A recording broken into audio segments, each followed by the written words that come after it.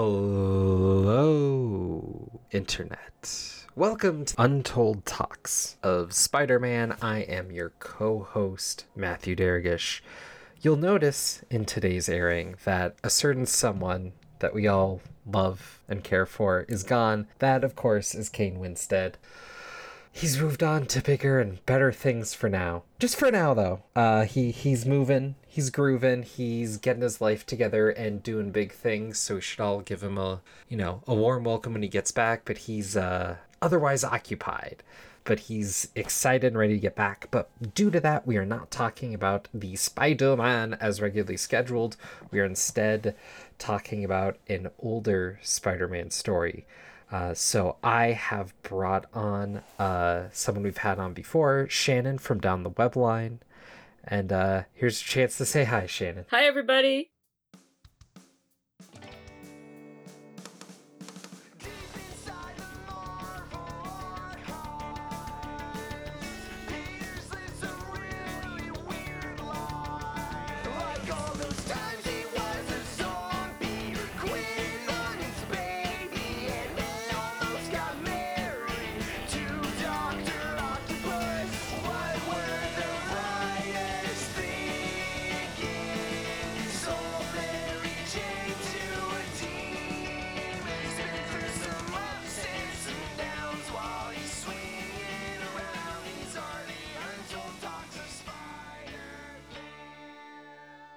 And today we are bringing you a very head-floaty episode of the Untold Talks of Spider-Man, the podcast about deep cuts, forgotten classics, and what it truly means to be a Spider-Man story.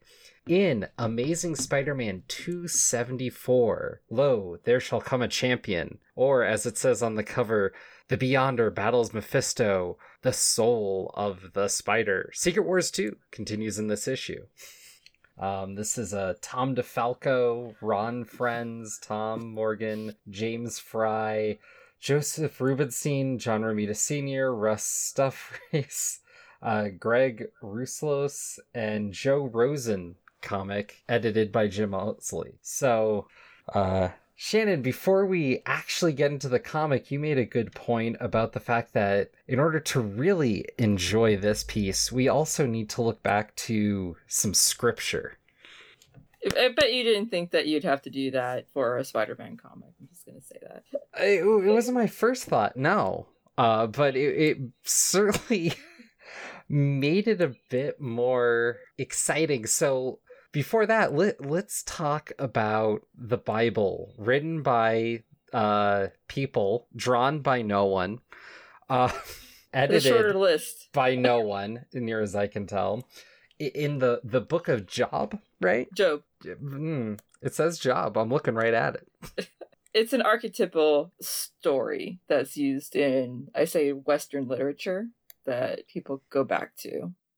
Right. It's an interesting little bit to look into. It's the final book of the wisdom literature, if you're into breaking these things down. It has a lot. The first book of wisdom is Proverbs, to show, things are just through God. So we're establishing kind of the, good and evil. And then we have Ecclesiastes. Am I pronouncing that right?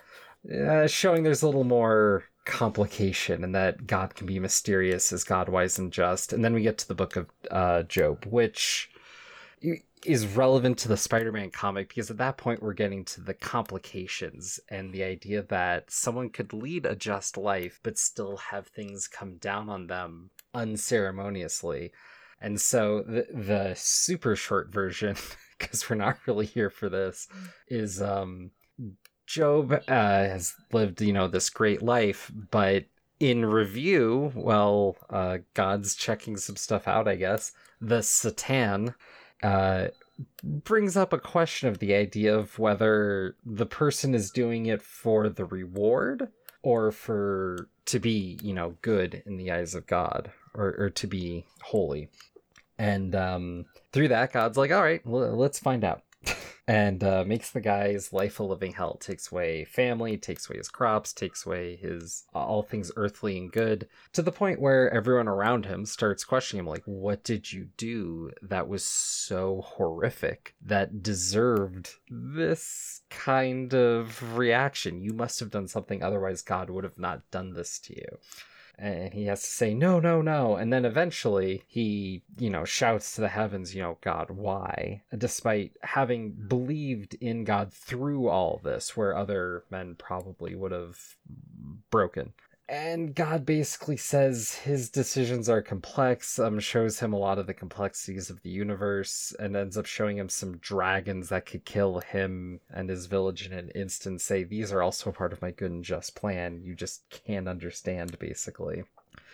And then Job eventually is like, okay.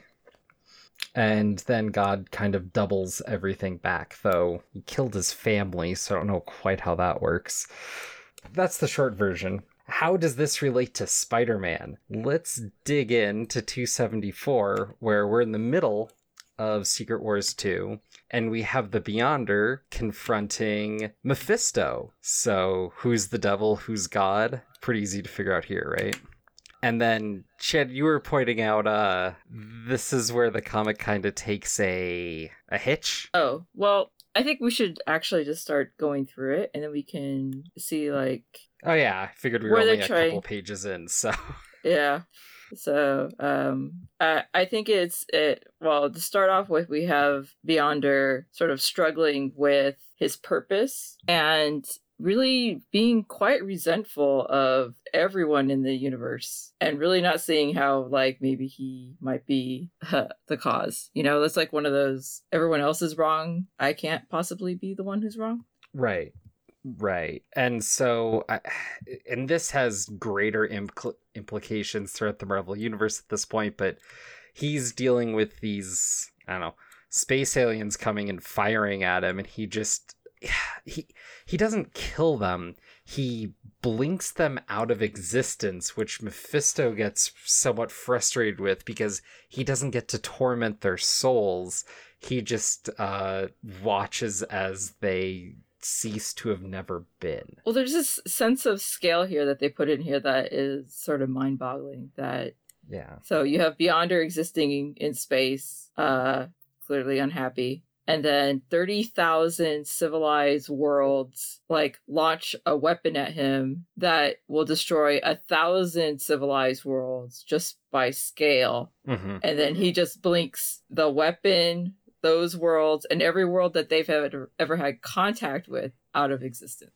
Yeah, I guess I didn't think too much on that, because it is supposed to be one of those kind of beyond the scale ideas, to be like, this is a god, right? Like, we're playing with imaginary numbers, whatever. And once the story gets to that point, I tend to just kind of think like, okay, big threat, he goes poof, so he's the bigger threat, hooray. I just kind of, I guess I just kind of smooth it out. Did that mean something more to you? Or it's like, I don't know. I just get caught up thinking, like, how big that number is and how many, like, that's got to be more than, like, a galaxy there. That's just an enormous number of people so frivolously thrown away. Right. And for what, right?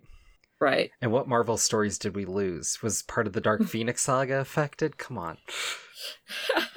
True. Yeah, I guess that's part of the thing with Marvel Cosmic, is they tend to talk about these, like, impossible scale bits, and I tend to just kind of get lost in the sauce. I'm like, okay, they're bad, but they never really seem to come off as any worse than, like, Mephisto or anything. But I mean, at this point, the Beyonders, I don't know if you want to say worse than Mephisto necessarily, but, like, I don't know, it's hard to have any sympathy for either.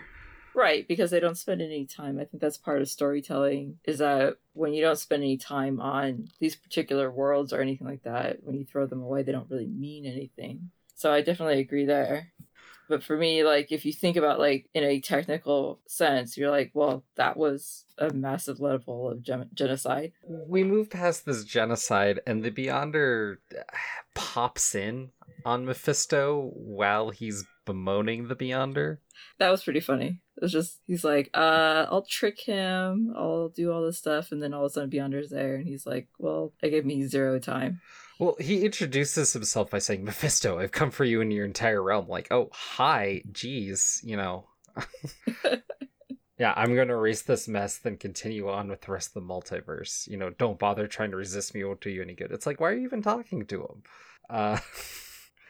And so they have a squabble, and they end on coming with a wager where Mephisto gets a champion, and if his champion bests the other champion, the Beyonders champion, they get 24 hours more. So, in the grand scheme of things, so what, I guess? I don't know. I feel like this is supposed to be a bigger bit, but I haven't read most of Secret Wars 2. I've just read the bits in or around Spider-Man at this point, and I don't know. Just doesn't seem so great to me, but it's our setup. It is. And what did you think of the Beyonders' choice of his weirdo champion? Oh, that seemed like convenience. They introduced him a few pages back when Mephisto throws the crystal containing the demon. Mm-hmm. So a little bit of a Chekhov's gun moment. Yeah, Zarathos.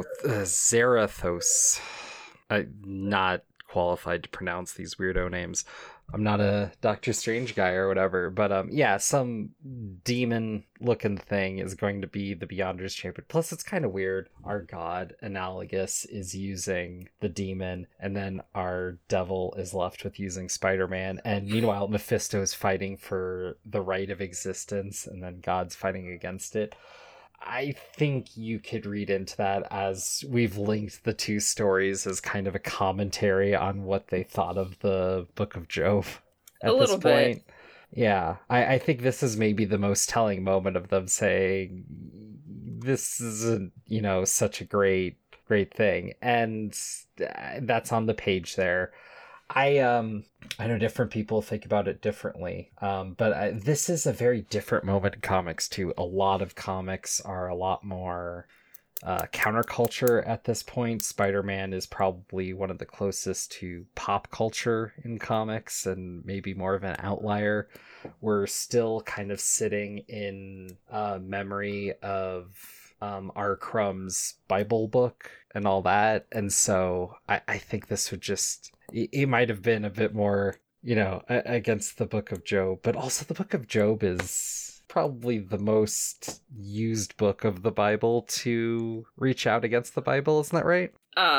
Between that and Leviticus, really. Yeah, fair enough. All right. So, yeah, the Beyonders slaps up a big screen TV and they watch their bet go off. Yeah, pretty much. That is a fancy TV, too. Yeah, it's kind of Kirby-esque, I'd say. Yes. Quadraphonic video monitor. I don't even think we have that technology yet. I don't know what a quadraphon is. I don't know either.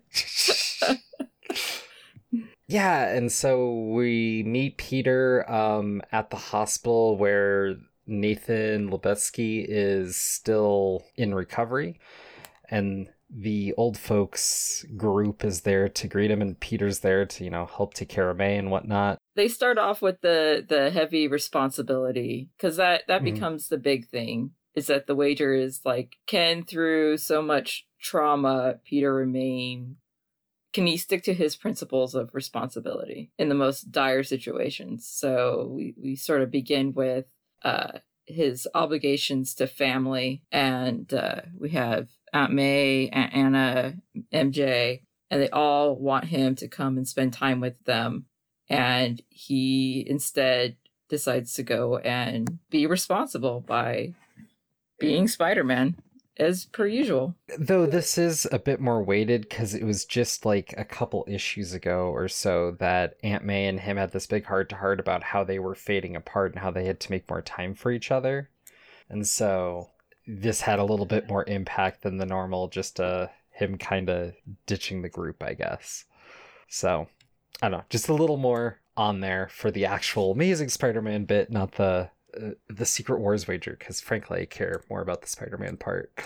Yeah, he goes, he tries to score some pictures of, you know, some, you know, badly do-wrongs doing a crime and Spider-Man breaking it up. this demon appears to Spider-Man as like the face the size of a skyscraper. Just the Kingpin must be punished for his crimes. He deserves death. Like, Spider-Man just doesn't quite know how to react. I think it's a very, like, he should have been, like, checking for Mysterio with that. I'm just saying. Totally see what you're saying, but also in recent memory, because this was in Secret Wars 2 as well, was the Fire Lord fight, where Spider-Man just dug deep and punched harder. And so he's kind of willing to just kind of get himself in the thick of things. Plus, giant goblin demon face things tends to be the kind of stuff he just jumps into anyways, so why not? Oh, I think we should comment on the fact that while he's looking at these, the hooligans or whatever, that he hears them planning to assassinate the Kingpin. Right. At a specific time and place. Yeah, that does come into later. Good point. As we're going, as I was just saying, you know, he's dealing with these demon faces, and then the Green Goblin shows up. And they start wrestling. He pulls off the mask. It's Norman Osborn, the original Green Goblin, but I saw him die. At this point, Norman's still dead. Spoilers, that gets undone later. What? What? Yeah, I don't know. Did this have any resonance for you? I don't know. It gets kind of weird reading it now, right? It really does feel like, honestly, because he goes, Peter has like these bad trips every once in a while where he has ghosts of Christmas past come back at him. And so I'd say for him, I would think that there would be a little more skepticism. Although I'd say he sees Norman Osborn, he might be like, okay, Harry, come here. Like, goblins are a little like, we have our routine. We fight on the glider. I sit on your shoulders. I pull off your mask. Like, this is what we do. Okay. You could go back, have some amnesia. We move on till the next time. Fair enough. But that gets resolved in, like, basically what you said in, like, 2 pages. Then he decides to head home, you know, clean the suit, and take a little naparoonie, where he gets a vision of his parents that tell him how much they let him down because he stopped his schooling and was a college dropout. Grad school dropout. Yeah. So he finished undergrad. Really harsh on him. Well, especially for, you know, having not been there ever. And it's funny, too, because these parents do look slightly different than what we get by the time of, like, Life Theft. I'd say maybe it's just the hairdos, though. Like, mom's a little Betty Brant. Yeah. Dad's a little Reed Richards. Yeah. So it might actually be his imagination more than anything else. Well, he doesn't know what they look like. Right, so that's kind of weird that he would imagine them. That's not true. I mean, he's seen pictures and stuff, and this is supposed to be them in their prime, not what they would look like now, so that's wrong. Sorry. But man, like, you know, to get to this guy's court, like, he's an orphan throwing his parents to be like, hey, we're disappointed in you right off the bat. Like, that's low, even for the devil. I could think how it could be lower. They could be like, we died because you were a disappointment. Right. This is interesting, though, because this is one of the few moments where we actually get reference to Peter actually being an orphan. That doesn't come up much. So, no. I don't know. Another good tackle. Oh, and then they become demons and they shoot fire at him. And then he's rudely awakened. with boils on his face. Yeah. Which is a straight Book of Job thing right there. Boils on the face. Right. Like, which is interesting, too, because a few issues earlier, he was greeting with the toads. So, you know, maybe that was just what rubbed off. My face, what happened to it? He's like, I'm just going to go put a mask on it and call it day. And then from there, he decides to, you know, try to get to the doctor. So he actually ends up in a cop car as he's wandering around the streets sick. So someone takes some pity on him. And he finds out that it's Captain Stacy. Yeah, Captain George Stacy. And he's not dead. Yes. Who then transforms into the demon rival of his, or tormentor. And then the cop car becomes this flying sleigh with demon horses. And he becomes the Ghost Rider, apparently. The Flaming Skull? I don't know. It's a whole thing. Is it? Yeah, he does look a little like that. Oh, and then Peter starts falling. Right, and then we get the inevitable from one Stacy to a next, the falling Gwen Stacy, because ever since that one moment on the bridge, she's just perpetually falling.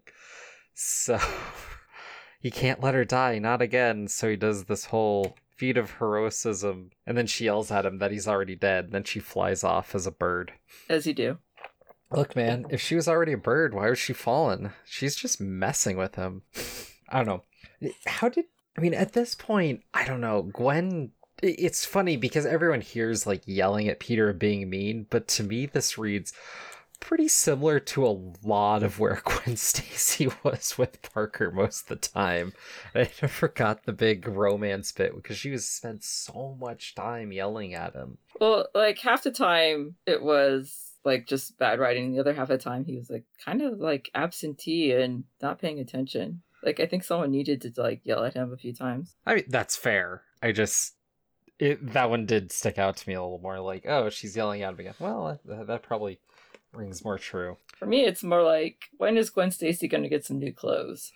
Well, she's going to be remembered with that headband and coat forever now because she can't try anything new.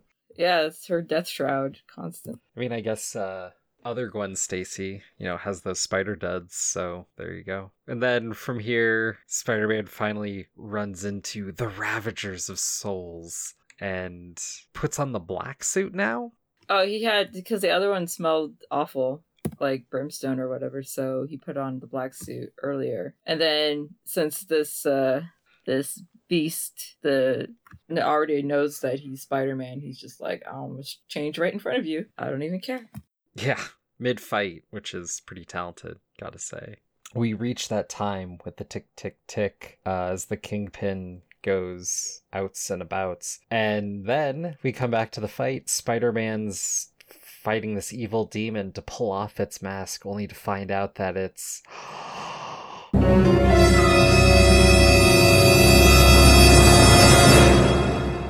Care to take it?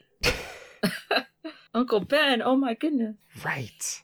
Well, of course it's Uncle Ben. Like, again, Ghost of Christmas Past. Just everyone he's ever let down. I do like that the pose before the reveal that it's Uncle Ben is very reminiscent of that cover from, was it Firestorm? Oh, could be, yeah. So there's this sort of vengeance pose, and then, it's Uncle Ben, who then blasts him in the chest. Mm-hmm. Although, in the meantime, also good to bring up is that Mephisto is doing his thing of, like, he really needs to win this bet. And so he has a plan that he's trying to enact where he will sort of overpower or infuse with power Peter and give him the sort of level that it would take to defeat the demon, but it will cost him his life if he can pull it off. Right. And then the Beyonder kind of just nixed it. He does. He's like, oh, I already know that you were making plans there, buddy. But actually, it was more than that. Like, Mephisto is such a bad, like, ruler that all the little demons and souls actually stopped him before the Beyonder could say, like, I wasn't gonna let you do that anyway. Yeah. But anyways, on the next page, we get the floating heads that you're fond of. Oh, yeah. Good floating heads, Everybody's pissed. I mean, who? Dead and alive. Yeah, everybody's yelling at Peter, which gives him the strength to punch harder. Yep. See, I think we need to go back through Spider-Man and review this. Every time he gets yelled at, doesn't he just get stronger? Is that really the fuel? The motivation is I think that's the fundamental misunderstanding, is that his sort of motivation to be who he is out of guilt for failing an important person in his life. So anytime you start throwing that in his face, he's like, no, I really have to overcome this. I cannot give up because I failed all these people before. Yeah. If everyone was happy, if they gave him like hallucinations where everyone was like super happy, like, you're doing great, he would just get complacent and totally lose. So shows him. Basically, he just super punches this demon's head off, is what it looks like. Yes. Meanwhile, the clock is going off at 6:00, and the whole premise is that unless Peter stops the Kingpin from being assassinated, then the world ends. Beyonder will just destroy everything. So it's 6 o'clock. The clock is bonging or whatever. And he needs to save the Kingpin to save the world, though he does not know this. Right, but he is going to save a life, so he sees a sniper on the roof, and he kicks the sniper at the last second, so the shot goes off in the air, and the Kingpin's life is saved. And then we get this little bit with, I love this, because amidst all this nonsense and all this, like, hemming and hawing and this, like, anniversary-level Spider-Man fight, we get this little Kingpin moment where his goon says, "Was that a gunshot?" Yes, and it's very reassuring to see all your security arrangements are as efficient as ever.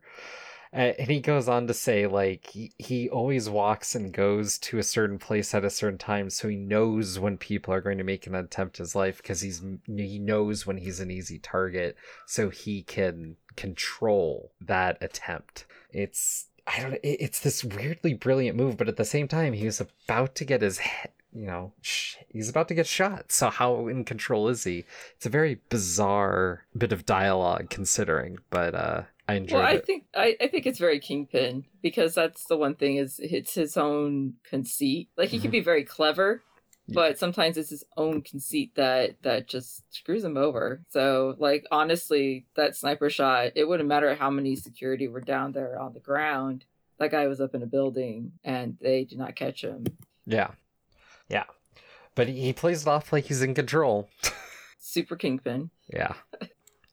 So, I don't know. But in Spider-Man's mind, like, he's just like, man, what a weird day.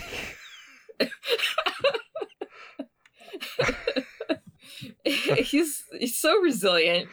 All this crap happening to him, and he's just like, I don't understand it, but I'm just gonna move on. Right? He's like, maybe I should start reassessing my values. Yeah, which is funny, because again, at the end of Book of Job, the whole point is that he doesn't reassess his values. He just stalwartly continues on in his beliefs. And here at the end, Spider-Man's like, what the hey? And he doesn't even shout, or we don't have that moment. We just have him suffering through all this. He doesn't know why. Being a good man and suffering through is just Spider-Man's every day. So on we go. It's just Tuesday for him. And it's really funny too, because next issue we get the giant-sized extravaganza featuring Hobgoblin and a few additional surprises. But this Spider-Man issue is supposed to be the beginning of the end for Secret Wars 2 coming to a conclusion. So, like, this is just like a random filler issue. I don't even... Well, I know there are repercussions that happen. So, with...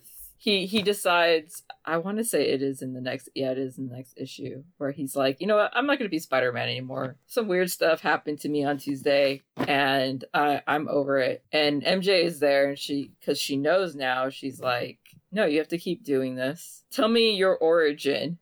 It's actually, technically, other than telling Black Cat, the first time he's ever told anyone why he does what he does. So it was an opportunity to do the Spider-Man origin and sort of update new readers on how that is. And get the Spider-Man No More moment out for the next few years and move on. Yeah, we requisite No More every so often.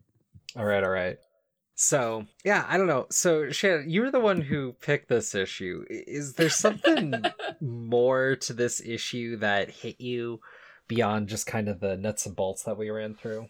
I think it was really just the story archetype. It is a very unusual issue with a sort of having a proxies for sort of God and a devil and a mortal champion in between them, and sort of testing the mettle of a mortal to make sort of larger decisions about the universe, or larger conversations even about the universe. Yeah, to me, it's a bizarre issue because it feels like it's a Spider-Man issue and a Secret War issue intersecting in a very weird way, because the two parts meet on the page, but for the characters, they're watching on a screen, essentially, well, literally, this play out. But in Spider-Man's world, he's having a bad trip for having done nothing, and and he's dealing with this assassination attempt and some kind of normal Spider-Man shenanigans. And like you said, like what should normally be, he should normally chop up to Mysterio, but he just kind of shrugs it off.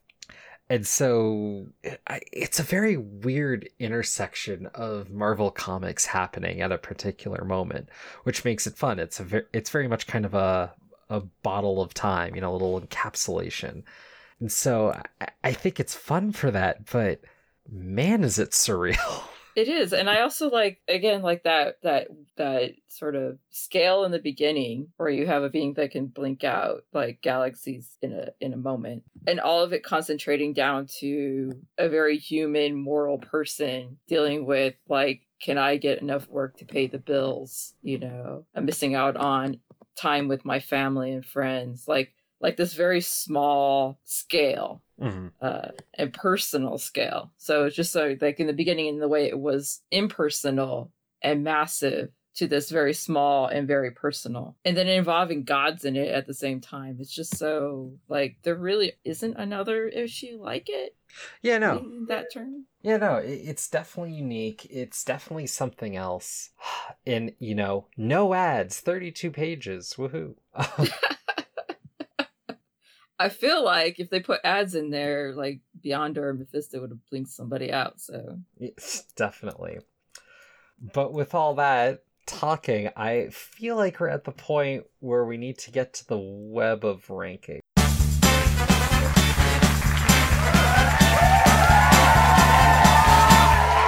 So I don't really have a lot of comparison points, so I'm just going to start with the last story that we covered with you, The Blind Leading the Blind. Do you think this is stronger or weaker than that? I'm going to say it's a little weaker than that one. Okay, good, because there's no way this is hitting the top 10. Just so those who aren't looking at it, our web of rankings starts with Hooky at number 1 and ends with The Time Before at number 60, which was a handful of not so great issues. And the one I just referenced, The Blind Leading the Blind, is currently our number 9 on the list. I'm trying to think. This is one that I would definitely put below our little pumping up line that we have, because this is definitely a Spider-Man issue, but I don't know. It's goofy, it's interesting, but it's not like it's not one I'd point people to necessarily right away. No, you gotta give them a little time before you throw that one at them. But there's another kind of bizarre tale that deals with... Oh yeah, you should put those two together. Yeah, they should be good. Put them together. They should be together. I'm looking at Soul of the Hunter, which is our number 34. You're saying this should be close to that? Yeah, they're Soul of the Spider, Soul of the Hunter. There you go. Yeah, so... Trying to think, when's the last time you read Soul Hunter? I probably have, but it's been so long that I don't have any recollection. It's about Kraven, right? Oh my gosh, yes, it sure is. It's a follow-up to Kraven's Last Hunt, a story I know you talk about all the time, and reread this morning, it seemed like. Yes. You should totally read the follow-up. I should. But I'm gonna, I guess, take it and say this is going to be a hair below that one. So many titles.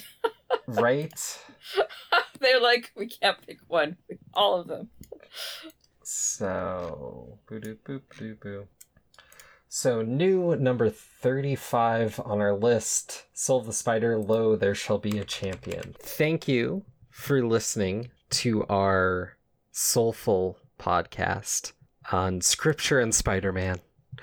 If you'd like to support our show or The Amazing Spider Talk, there is that Patreon. There are various levels for various monies with various rewards that you can totally check out on the website. And if you do decide to sign up, say hi to Dan and Mark and tell them Untold sent you. Also, Shin, where can the people find all your stuff? So you can find my essays on deep dives into Spider-Man lore and psychological analysis and story analysis downthewebline.com. I also have a Twitter at downthewebline where I post daily about Spider-Man and my thoughts. So if you are interested, please come and check it out. Yeah, check out her thoughts on Soul the Hunter very soon. Up next is going to be another rando episode, so I should probably talk about that now real quick. I'm sorry for those who are looking for Spider-Man. That will be coming up soon. Kane had a major life event, positive this time. He's moving, he's getting a new job. He just needs the time to completely rearrange his life. And so Shannon has graciously come on to help fill the gap and talk Spider-Man with us. A real chore, but we appreciate her coming on and helping out. Woo! Woo! And so we're just talking some rando spider issues, which is, such a far cry from what we normally do. So thank you again. And thank you all for listening. And a special thanks to the Ellie Badge for providing our theme song. Their stuff is a link in the thing. And until Shannon decides to team up with God and make my life a living hell just to see how I manage it, make mine untold. Oh, I like that I by default play the devil. That's great. I love it. Yeah, well, seemed to fit, right? Sure does, actually. He ain't never done me nothing but good, nothing but good. Oh, he ain't never done me nothing but good, nothing but good. Well, Job was a righteous man, the devil couldn't doubt it. He surely loved the Savior, there was no doubt about it. Satan cursed his body from his feet to his head. Then he told him all his children and his cattle were dead. Then Job's wife said, why don't you curse your God and die? But Job said, a woman, you speak like a foolish child. Oh, he ain't never done me nothing but good, nothing but good. Oh, he ain't never done me nothing but good, nothing but good.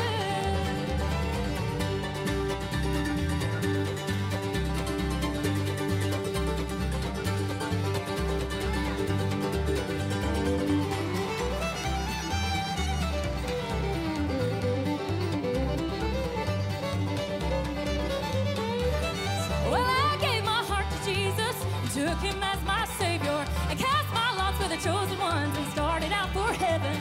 Soon I was forsaken, my friends left one by one.